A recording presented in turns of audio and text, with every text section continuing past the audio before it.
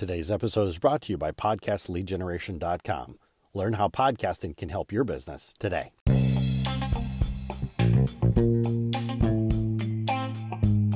If you're like me, being an entrepreneur is not a profession, it's a calling. The question is how do people like us share our message, our solution with the world? Simple, through podcasting. How do we create a podcast that builds our brand awareness, grows our business, and transforms us into the leaders that our communities need? In this podcast, that's what we'll explore. My name is Cliff Duvernois, and this is Podcasting Decoded. Hey there, world changers. Cliff here. So I'm going to go on a little bit of a rant today. And I already know what your answer is going to be to the question that I'm about to pose you, and I don't believe it. Because I believe that actions always back up words.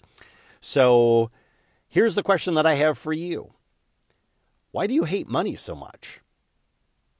Now, if you're sitting there saying to yourself, well, gee, I don't hate money. I'm going to kind of call baloney on that one. I really am. Now, I'm not talking about the often misquoted biblical reference when people say, oh, money's the root of all evil. I'm not talking about that. And I'm not talking about the lust of money or the love of money where, you'll sell your grandmother to make a buck. That's not what I'm talking about. What I'm talking about here is the very simple act of collecting people's information that comes to your website. The reason why I'm bringing this up is because last week I announced that I've got a summit.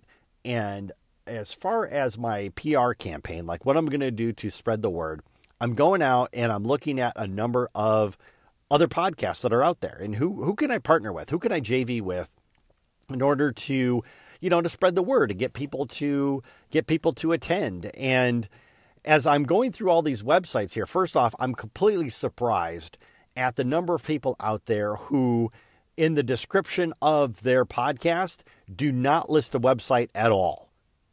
This completely shocks me as I'm going out there and looking. I'm like, why wouldn't you take the extra 30 seconds to say, come to my website at, whateverit.com, right? Why wouldn't you put that in there? And I made a comment. I remember I made a comment to somebody about it, and they said, well, Cliff, in iTunes, if you put a hyperlink in there, it doesn't actually appear as a hyperlink. Who cares? Put it in there. I go to somebody's podcast, I look at it, I read the description, I'm like, I'm going to listen to a couple of episodes, and I listen to the episodes, and at some point in time, they might say the domain name in the episode. If I happen to be in a spot where I can actually write it down so I can remember it later, maybe. But if not, I spend a lot of time reading the description of the podcast because I want to know, first off, if this podcast is in alignment with what it is that I want to do. I'm just not interested in being on a podcast just to be on a podcast. I want to make sure that the podcast is, something where my potential target customers, that they're actually listening to it. I want to make sure that I'm staying on it.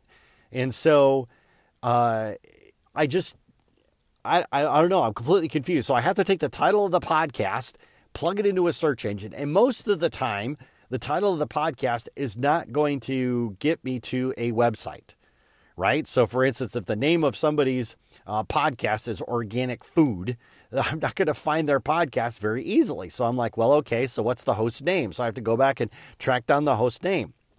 So I plug all that in, and finally, like the name of their website could be something completely unrelated to organic food. It could be, momstaxi.com or something else like that. And I'm like, I would have never guessed that in a million years. But so keeping that, put your domain name in the description, right? So that's it. And I'm on a rant. I know I'm not making any sense, but you're going to hang with me. The second thing is that I go to these people's website, and I'm completely shell-shocked with the fact that there's no way to subscribe to their newsletter, to their email newsletter. This completely baffles me. And the first thing I do is I look at the top of the page because maybe there's like that, they call it the hello bar. It's that red bar that you usually see at the top of the page. It says, subscribe, enter your email address here. There's no hello bar. So what I'll do is I'll mouse off the screen, because usually then that'll trigger some kind of a pop-up to appear, which it never does. There's no pop-up. There's no subscribe to my newsletter. There's nothing.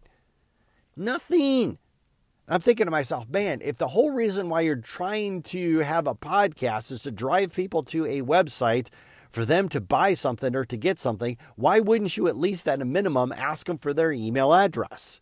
You know, if somebody's gone through all the work like I did to try to find your website in the first place, then why wouldn't you have some kind of a mechanism to collect email addresses? I mean, it's free. I mean, MailChimp.com, for crying out loud. With a few clicks of a button, you can get the code that you can put into your website and just put it on there. I know for my pet project websites, there's multiple ways for people to subscribe to the newsletter. I don't hide it. I'm not sitting there saying to people, oh, well, you know, if you want to do it, you know, you're just going to have to guess. Oh, no. They get prompted they're prompted at least 2 or 3 times. And if they're on a mobile device, boom, it appears. Like there's the podcast episode for them to listen to. There's a description. There's the show notes. And there it is, the form. If you want this delivered to your inbox, just click here. I mean, it's a no-brainer because I want to collect people's email addresses. Remember, I did an episode on this where I talked about the most valuable asset that any company on the planet could have is their email list. And you need to put that on there. This is something that I just go on a rant on inside of the podcast masterclass that I put on. You know, you have to be able to collect people's email addresses. You have to communicate with them. Yes, podcasting is a great way to build a relationship, but podcasting is not going to make somebody buy. What's going to make them do business with you is actually like interfacing with you, talking with you. And if they don't have a way to do that through your website, then they're not going to do it. I mean, half the time that I go to like for instance, one of the things that I do, if I cannot find any way to subscribe, I go over to the contact page and there is some kind of a form, right? Hey, if you got any questions, let me know. And I know the reason why they're doing the form is because they don't want these spam scrapers to scrape their website and get their email address and then start, sending them spam for, all manner of useless products, right? I get that. But there's code that you can put on your website that will actually hide your email address from those spiders. So anyways, what people do is they put a form on their website. They're like, oh, people want to get a hold of me, they can use the form. And guess what? Most of the time, the form is broke. I click on it and I get some kind of goofy CGI error, right? Or PHP missing something, or it redirects me to a page that doesn't exist. And then I never hear back from the person, when I do fill out the contact form. I mean, ladies and gentlemen, for the love of God, country, king, whatever, just make it super simple for people to give you their email address. Good grief. Email addresses, that database is the most valuable thing that you can have for your business. It is something where no matter what happens, no matter how technology changes, you will always have that email list. So the reason why I'm asking you if you hate money is because if you go to your website right now and people can't contact you, people can't subscribe to your newsletter, you need to set that up. You need to get that into play. It doesn't matter if iTunes doesn't turn it into a hyperlink or not. Guess what? iTunes is only one kind of player out there.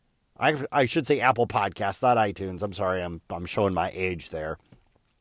But there's more than just Apple Podcast Player that's out there. Personally, I use Stitcher. And guess what? Hyperlinks appear in Stitcher. They appear in Overcast. They appear in Anchor. They appear in any number of other podcast players. iTunes, Apple Podcast Player is just one. Just one. So please, do the world a favor. Do yourself a favor.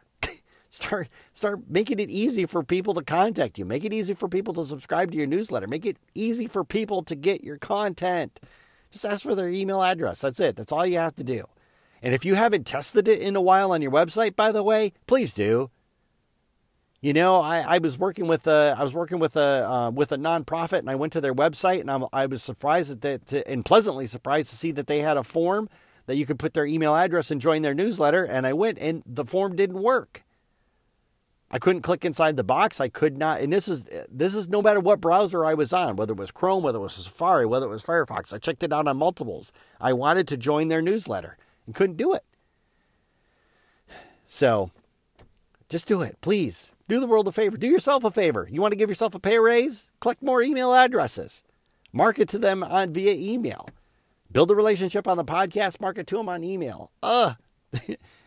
Anyways, ladies and gentlemen, that is my rant for the day. I hope you're doing well, and I'll catch you in the next episode. Cheers.